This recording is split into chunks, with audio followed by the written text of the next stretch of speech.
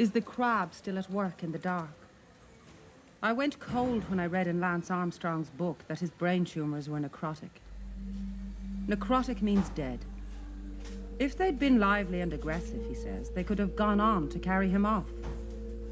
Avid is the word they use about mine. Avid means eager, greedy. I think voracious. I don't like the sound of a voracious crab. Not one bit.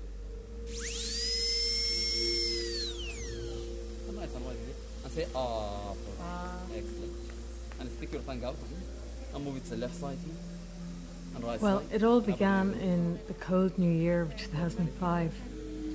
I had a wisdom tooth that crowded the lower right-hand corner of my mouth, and I started to chew my cheek in my sleep.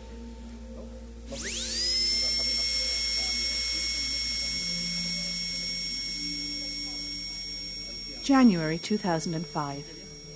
The wisdom tooth was taken out. I thought that was that. But months later, I developed a sore in that cheek, like a mouth ulcer. It began to spread, changed colour.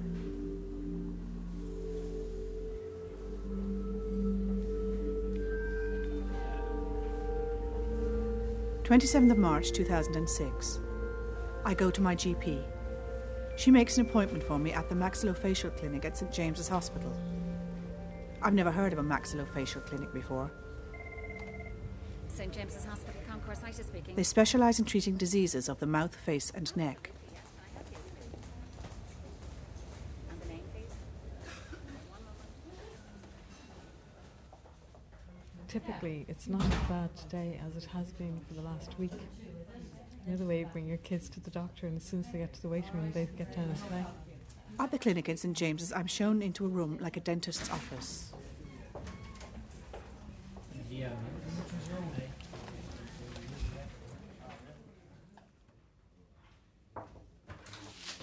I explain that this is all a mistake.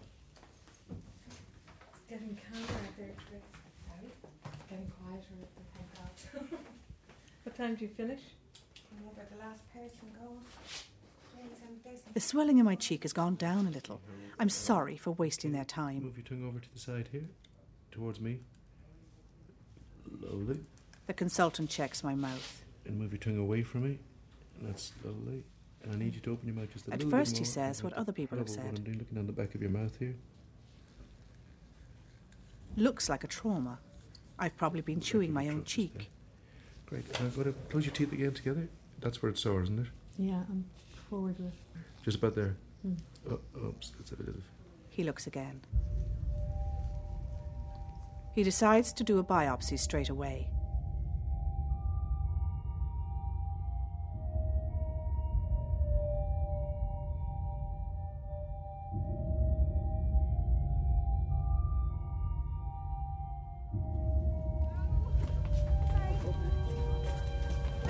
Stand clear of all doors. The doors are now closing. Please stand clear of all doors.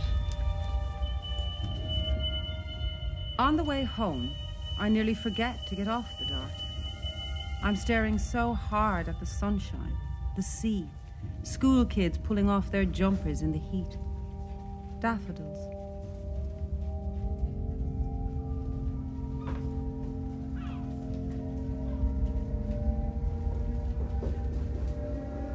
I was 48 when all this happened, the age my father was when he died. The year I turned 33, the age when my sister Lynn died of breast cancer, I found a lump in my own breast, which mysteriously vanished when I turned 34.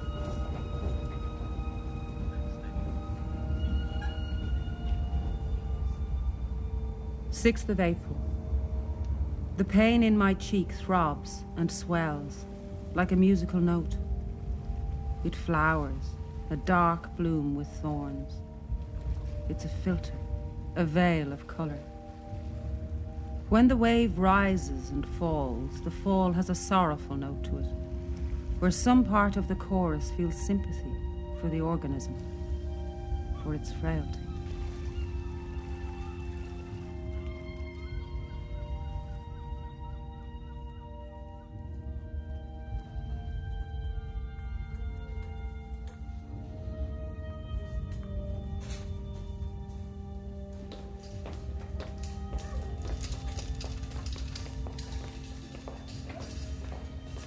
12th of April.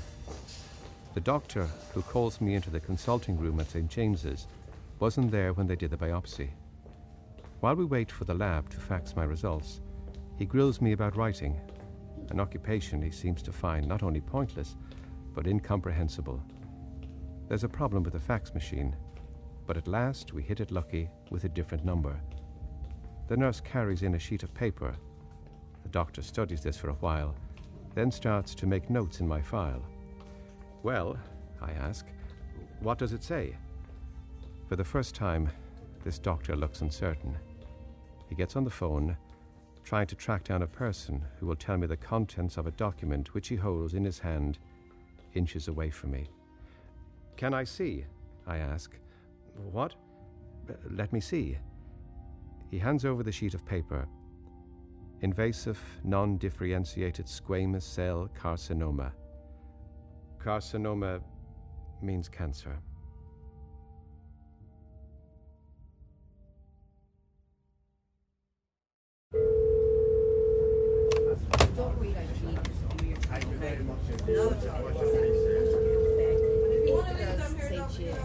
I appreciate that very much. Just give them a rough idea what time you're going to be here at.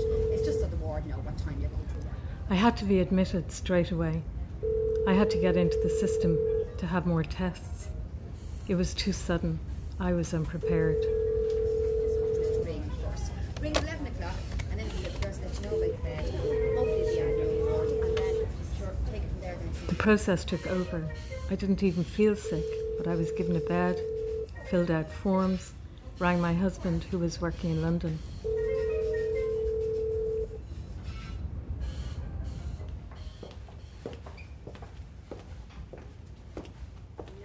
Will you get me a glass of water and I take your tablet or I go now?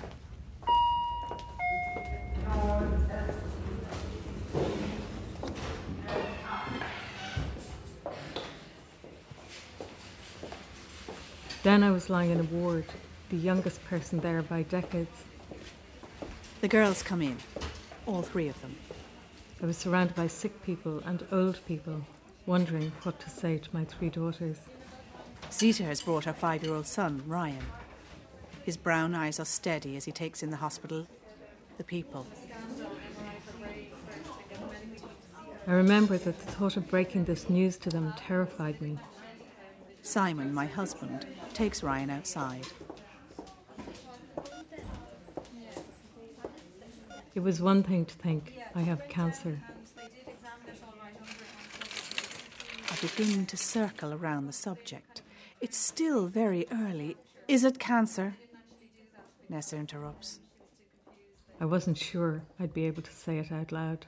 Yes.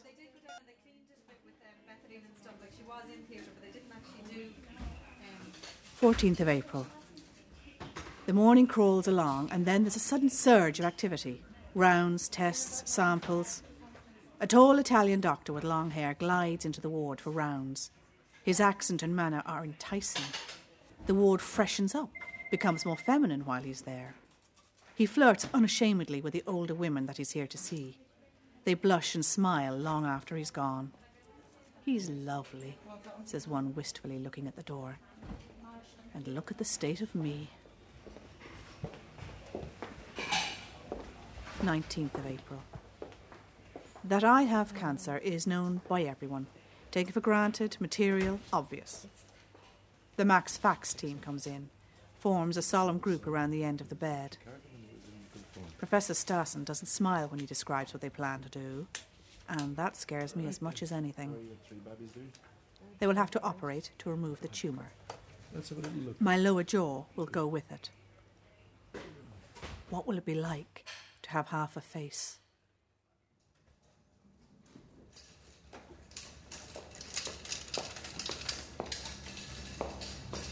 Twenty-first of April. Before they do the big operation, they'll insert a feeding tube called a peg. They want me to into swallow my a stomach. tube under sedation. It will be like a second navel. I'll be fed artificially for weeks, maybe months. Make a second belly button so I can be fed artificially for months. This tube has a light on the end of it. They will feed the peg tube from the surface to the inside of my mouth. Surgeon appears, gowned and scrubbed. Tells me how good Professor Stassen is. I'm sorry for you, he says. You've a battle ahead of you. The tube I have to swallow is fatter and harder than I expected. Surgeon pushes, I swallow. He pushes again, I gag and swallow. He pushes, and it's in, hard and fast. Yeah, and I wasn't expecting that, because when it was explained to me, it was all, this is a doddle, you know, it's a bit like having a tooth out. You get the tube put in, and then you'd be okay. So I was just shocked.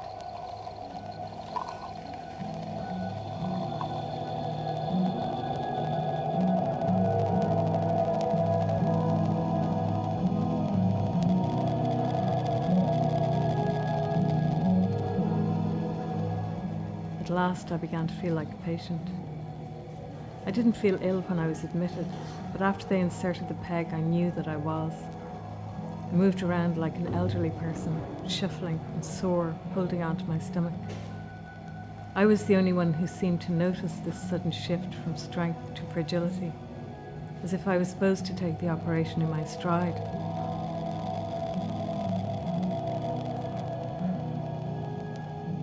Well, we live on the side of a hill, so you have to go down a flight of concrete steps to get to our front door.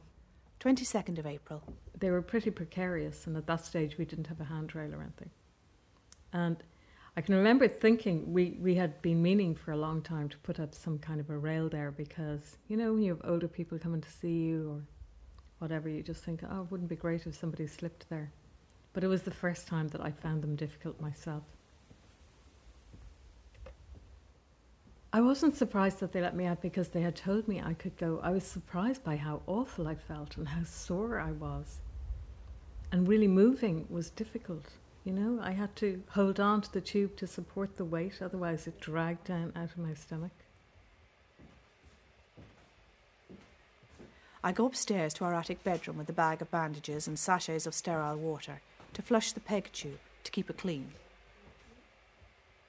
Nessa comes with me. I'm awkward while I get used to all this.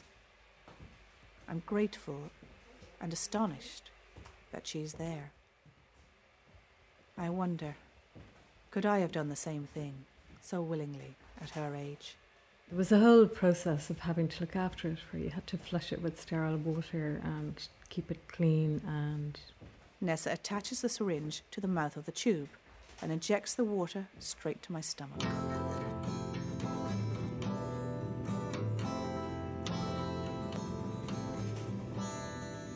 I feel a rush of cold to the back of my throat. Afterwards, we have to redo the bandage around the wound. Raw as it is, Nessa doesn't even flinch when she sees it. A week ago, she'd have squirmed at the sight of a torn fingernail.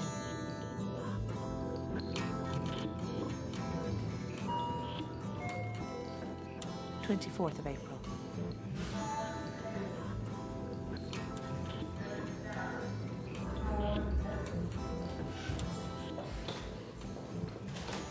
I am back in the hospital with Simon and our girls. In a small grey room, we have a family meeting with the Max Fax team. They tell us the extent of the tumour. It's in my cheek and gums, underneath my teeth, lymph nodes. The surgical remedy: removal of part or all of my lower jaw, the inside of my cheek, all lymph nodes in my neck.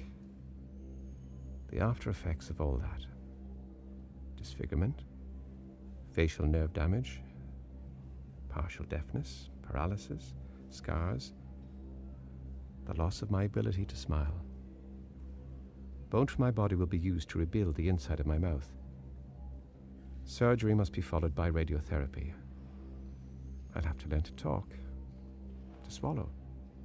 The prognosis, according to conventional statistics, is fairly bleak. 40% survival rate at 5 years. I ask what I can do to prepare myself. You might want to think about your will, is the response. All the things I've done wrong from the beginning tug at the sheets and crowd around the bed to wake me up. Why did I not pursue this more vigorously? Sooner? Why did I not insist that someone pay attention?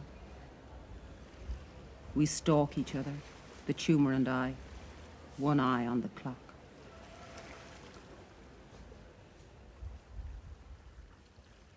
They let me out for the evening.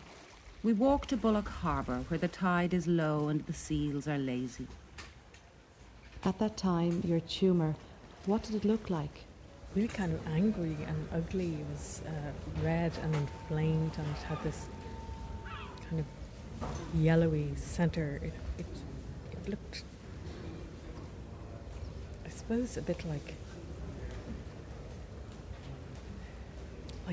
a boil that had erupted. Do you know what I mean? It was kind of pussy and red at the same time, and it was big. Big crabs lie belly up in the tidal mud. On the pier, we find skeletons of fish, picked clean and scattered. There is a live crab in the patch of sandy water between pier and rock, pale and still, lethal. So at that stage I didn't realise how big, because it was actually in my gums as well, so it was under my teeth.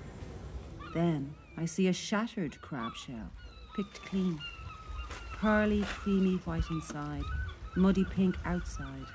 No trace of the living creature left. So when you saw it for the first time, what did you think? That is the enemy. At that stage, I couldn't wait to get it out. I just wanted it to be outside of me. That's what I thought. Now the lump in my neck is huge, hard like stone. I fear it's sliding under the chin and out toward the lips.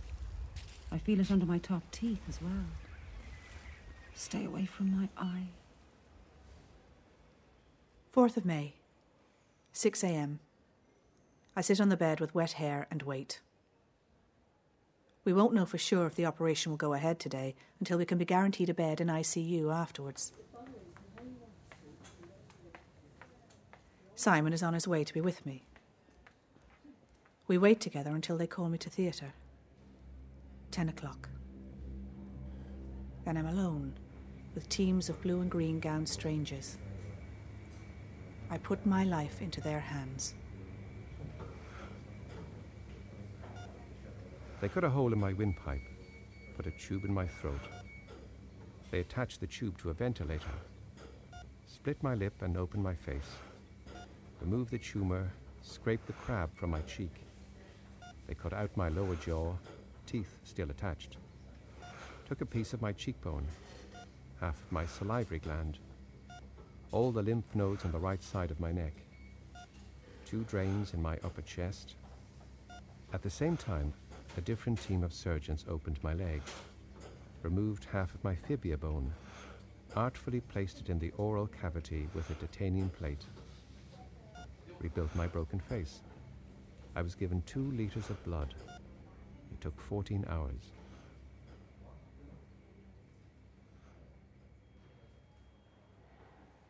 I remember the first few days after the operation passed in a fog, panic and pain. My notebook became my lifeline. I couldn't speak. I had to write down every request, every anxiety. And I was always really precise. They'd say things like 6:43 a.m. 4:37 a.m. Everything is quiet. The lovely student nurse gives me a painkiller. I wonder where the tumour is now and in what condition. I wonder if it has left sleeper cells inside me, and if so, where? I was so out of it that I would forget everything. You know, and I thought it was just important to know. It was a way of trying to control things as well? Or? It was just my way of holding on, you know. Sometimes my voice was so loud in my head that I was sure I must have spoken, but I hadn't. If no one was looking, I had to wave my arms or bang on the bed to get their attention. Then they waited while I wrote down what I wanted to say, like water or please open the window. Sometimes I thought, this is too hard. I can't do it. One night, two faces shone above me like moons, not letting me go. Simon and Dudu, my nurse for the night. I swam towards and away from them. I couldn't decide which way to go. I can't. This is too hard. But her eyes and Simon's voice held me to the surface. They fixed me in place, and I stayed. In that particular case, were you talking? Do you think you were nearest to death on that night, or was it just despair? It felt as if I was. It felt as if I could just let go.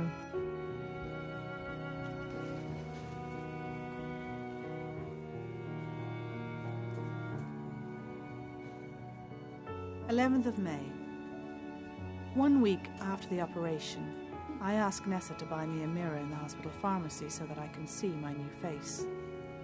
She comes back with one of those pocket mirrors with a lid, the only one they had. Just as well. I take a quick look. Clock the staples, the stitches. A deep gouge where my cheek used to be. A massively swollen and distended chin. Like Desperate Dan and the Beano, with stitches for bristles. Okay, I think. Okay, I've seen it now. I close the mirror and I put it away. Then I try to brush my hair. My fingers come across a wodge of something disgusting on the right side of my head. Revolting to touch. I prodded, wary. What is it?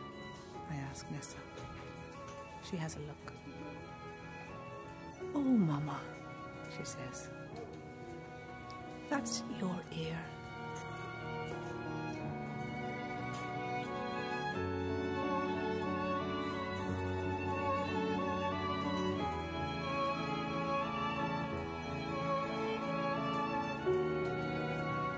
It's ironic, but most of the obvious damage seemed to be the result of treatment rather than cancer. It would have been easy to forget how menacing the crab really was, but it was a fight to the literal death for one of us. This fucker emerged from the depths with me as its target. It moved stealthily and fast, rooted itself deep, spread as wide as it could. I was lucky to have found my way to people who were brave and brilliant and ruthless enough to root it out.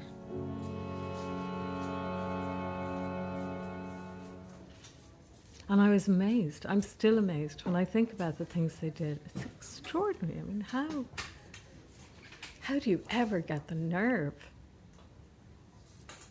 to wade inside somebody's face, you know, and start rearranging it, and to have the skill and the guts to do that and the imagination?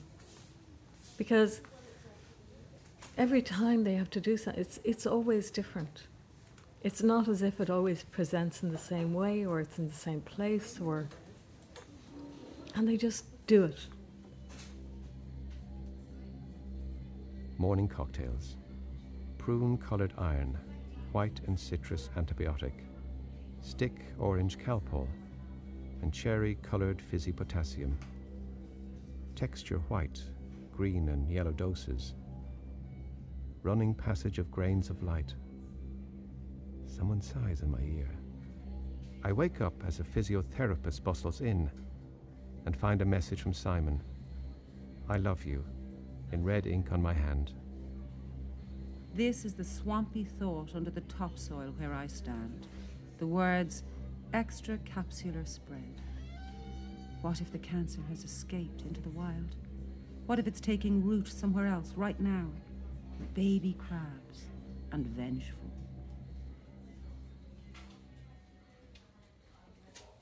May 24th. It's our 26th wedding anniversary. 3 weeks since the operation. Altogether, I've been here exactly 6 weeks. I've discovered that I'd rather be awake than asleep. I rush towards wakefulness like someone underwater heading for the surface. My relationship with air has changed. I love it now. The first thing I do when I wake up is struggle across the room to open the window and feel it wash through me. It tells me I'm alive.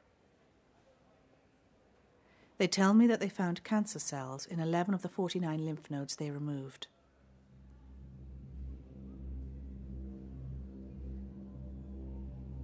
I dream about wind, the colour blue. I wake to a cold wash of rain on the broken wing of the building opposite. Hold me, an old man shouts. Hold me, please. I can't listen to this, so I walk some more around the quiet upper corridors of the hospital. One day, shortly before my godfather died, I was adjusting pillows at his back when he groaned and leaned into my hands. I began to rub the grooves beside his spine, the wings of his shoulder blades. He closed his eyes and relaxed, more at peace than I had seen him for days. It made me think about lonely older people I have known, how touch-deprived they might be. In the olden days, we used to 1st of June. Squamous cell carcinomas. The team comes round to say that I can probably go home for good next week. They want my wounds to finish healing away from the threat of MRSA. Sometime after that, later in the summer, when the wounds have healed, I'll have radiotherapy. It means your tongue, your lips, your jawbones. When I was going home, there was a moment when I stood in front of the nurses' station and didn't know what to do next. The nurses were smiling, but they had work to get back to. Simon was waiting. I knew what everyone expected of me. So I waved, turned my back on my empty room, took Simon's arm and walked out of there. Does that answer your questions? Yes. No other questions? I don't think so. That's not like you. Bye-bye. Rationally, I knew that I should want to go home as well. I mean, the rational part of me wanted me to feel that too. But the other thing about it was that I had been there for 2 months and those people were like family to me. I loved them. I was going to miss them, and I did miss them.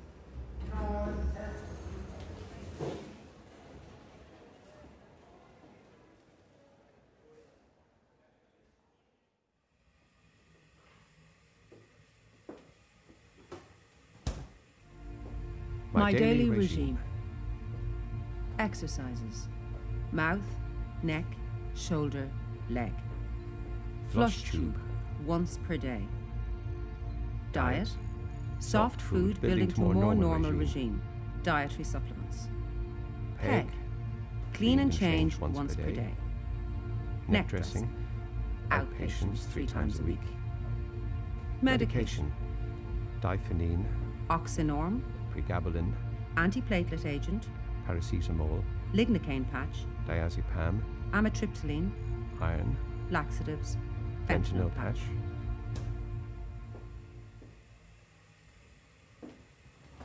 August 8th. Today I step back onto the moving staircase of treatment. This time at St. Luke's. Before it starts, we make a chart of the weeks to come and stick it to the door of a kitchen cupboard. I'm to have 28 sessions of radiotherapy, given daily, Monday to Friday. 5.5 weeks. St. Luke's Hospital. In the mask room, the radiation therapists asked me to lie down on a narrow bed. A rectangle of yellow plastic mesh is softened in water and then pushed down gently onto my face. Their hands push and feather and sculpt the plastic to my immobilized face, neck, and upper chest. When it hardens, it is a perfect imprint of my new face and altered neck. The silent masks watch from their shelves, each waiting their turn to be taken down and used. They are negatives of everyone who comes in here, impressions of damage and disfigurement. I imagine they come down at night and play among the monitors and leads, mimic the warning beeps, dance into eternity.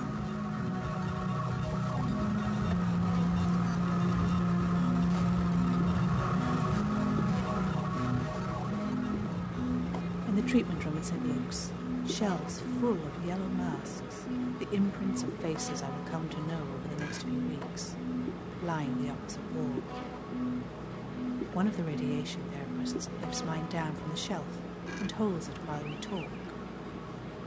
I recognize the exaggerated horror of the cheek.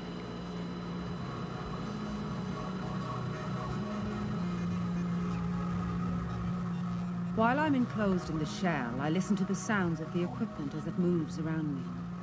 I hear a high-pitched whine and imagine lethal darts unleashed on a search and destroy mission amid a swarm of metallic killer bees. A friend sent me a good luck message this morning that said to imagine blue sky when I'm enclosed by the machines. But I prefer my deadly golden bees.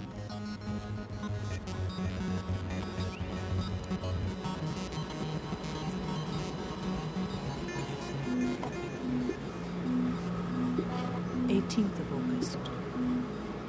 Today's tiredness is a shock.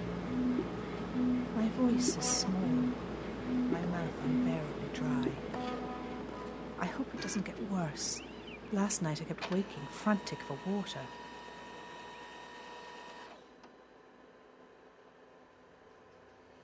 In the afternoon I feel better. Out in the garden there are pigeons bouncing on our neighbour's cedar tree. They gorge on the fruit, swing on the branches. Then they fly up suddenly, 7 or 8 of them, and fly away. The beat of their wings is loud through the glass. They're fun to watch. There are moments when I realise that I'm happy.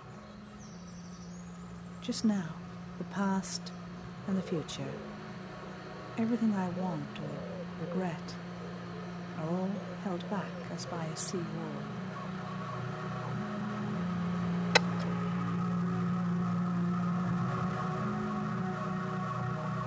In a dream, midges crystallize out of the air and become pointy-nosed bees in swarms that emerge under the doors, through the windows. We try to run away. When I wake up, I remember the bees are on my side. 20th of September. It's the last day of my treatment. Old hand, I open my eyes under the mask. The table moves. Then the beep and the exposure. The high-pitched whine of the hornets unleashed to find any lurking microscopic particles of crab wherever they are hiding. I cheer them on for the last time. And then we drive home in the rain, under a black, black cloud, the remnants of Hurricane Gordon, which is disrupting the Ryder Cup.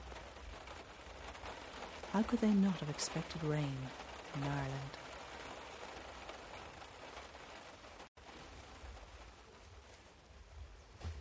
People want courage in and from each other, and from books.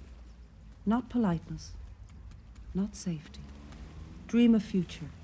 Start now.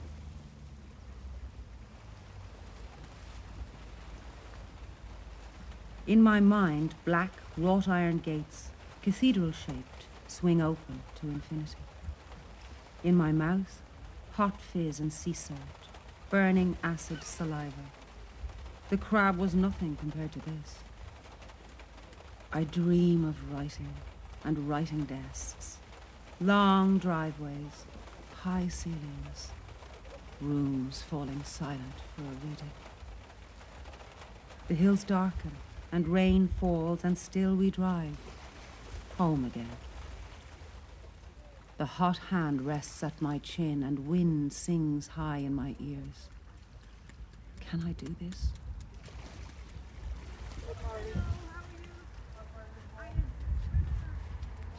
When your friends ask how you are and you say fine, they relate that to how you used to be before you had cancer. But when I say fine, I mean something different. I think I mean today I don't have it. Today there's no sign of it. I should have known, I really should have known. Everybody knows that if you have a sore that doesn't heal or if it changes and gets worse, that you should go to your GP. I had more reason to know that than most people do because of what happened to my sister. But I didn't know that applied to your mouth. I didn't think it applied to your mouth. And I wish I had known. I wish I had known more about cancer of the mouth because people just don't know about it. 29th of October. A month has passed and I'm feeling stronger. I'm adapting to the business of living with a new face, new body, getting used to going out on my own. At first, I was afraid of how people would react when they saw me. Sometimes they stare. Of course they do. I would myself. But those stares don't feel hostile. More like curiosity, as in, did I really see that?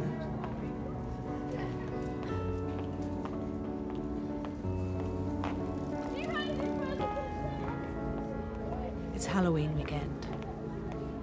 Outside my house, prepubescent girls in Brighton miniskirts masquerade as fairies on the street. Their glittering faces set against winter, against the deeper dark that comes when the hour turns back, against the very idea of fire. The neighbourhood kids come round to scare us with their costumes and their masks, and I scare them right back with my face. It's great to be home.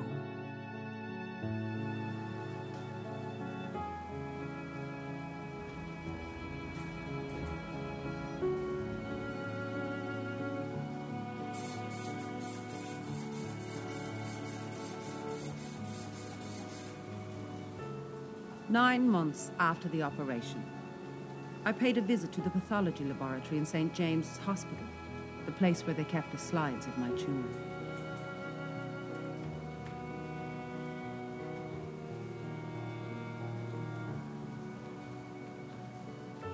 The pathologist was warm and patient as she showed me how to use the microscope.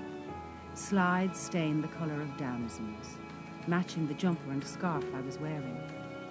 Strong colours, my armour for the day.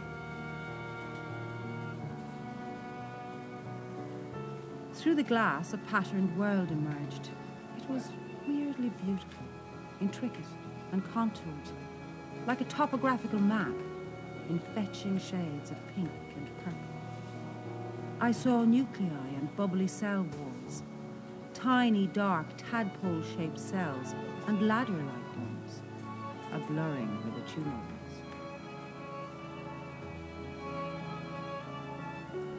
And yeah, that was it was really important to me. I think there was some part of me maybe that didn't quite believe it until I could see how close the tumour got to the bone. It was getting ready to defend itself. When they actually removed the bone, there was no sign of the cancer in it. But what I could see on the slides was that the bone was already changing. Later, this would seem like the most important thing I saw. This reaction. I was excited by what I'd seen. And not only because of the slides themselves, which I had really enjoyed looking at, but what they meant.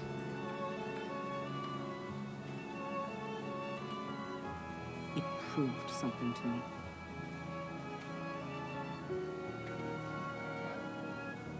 Because I was on the outside looking in. I was on the right side of that microscope looking at what was left of my tumour. And I was able to get up and walk away from it and leave it there.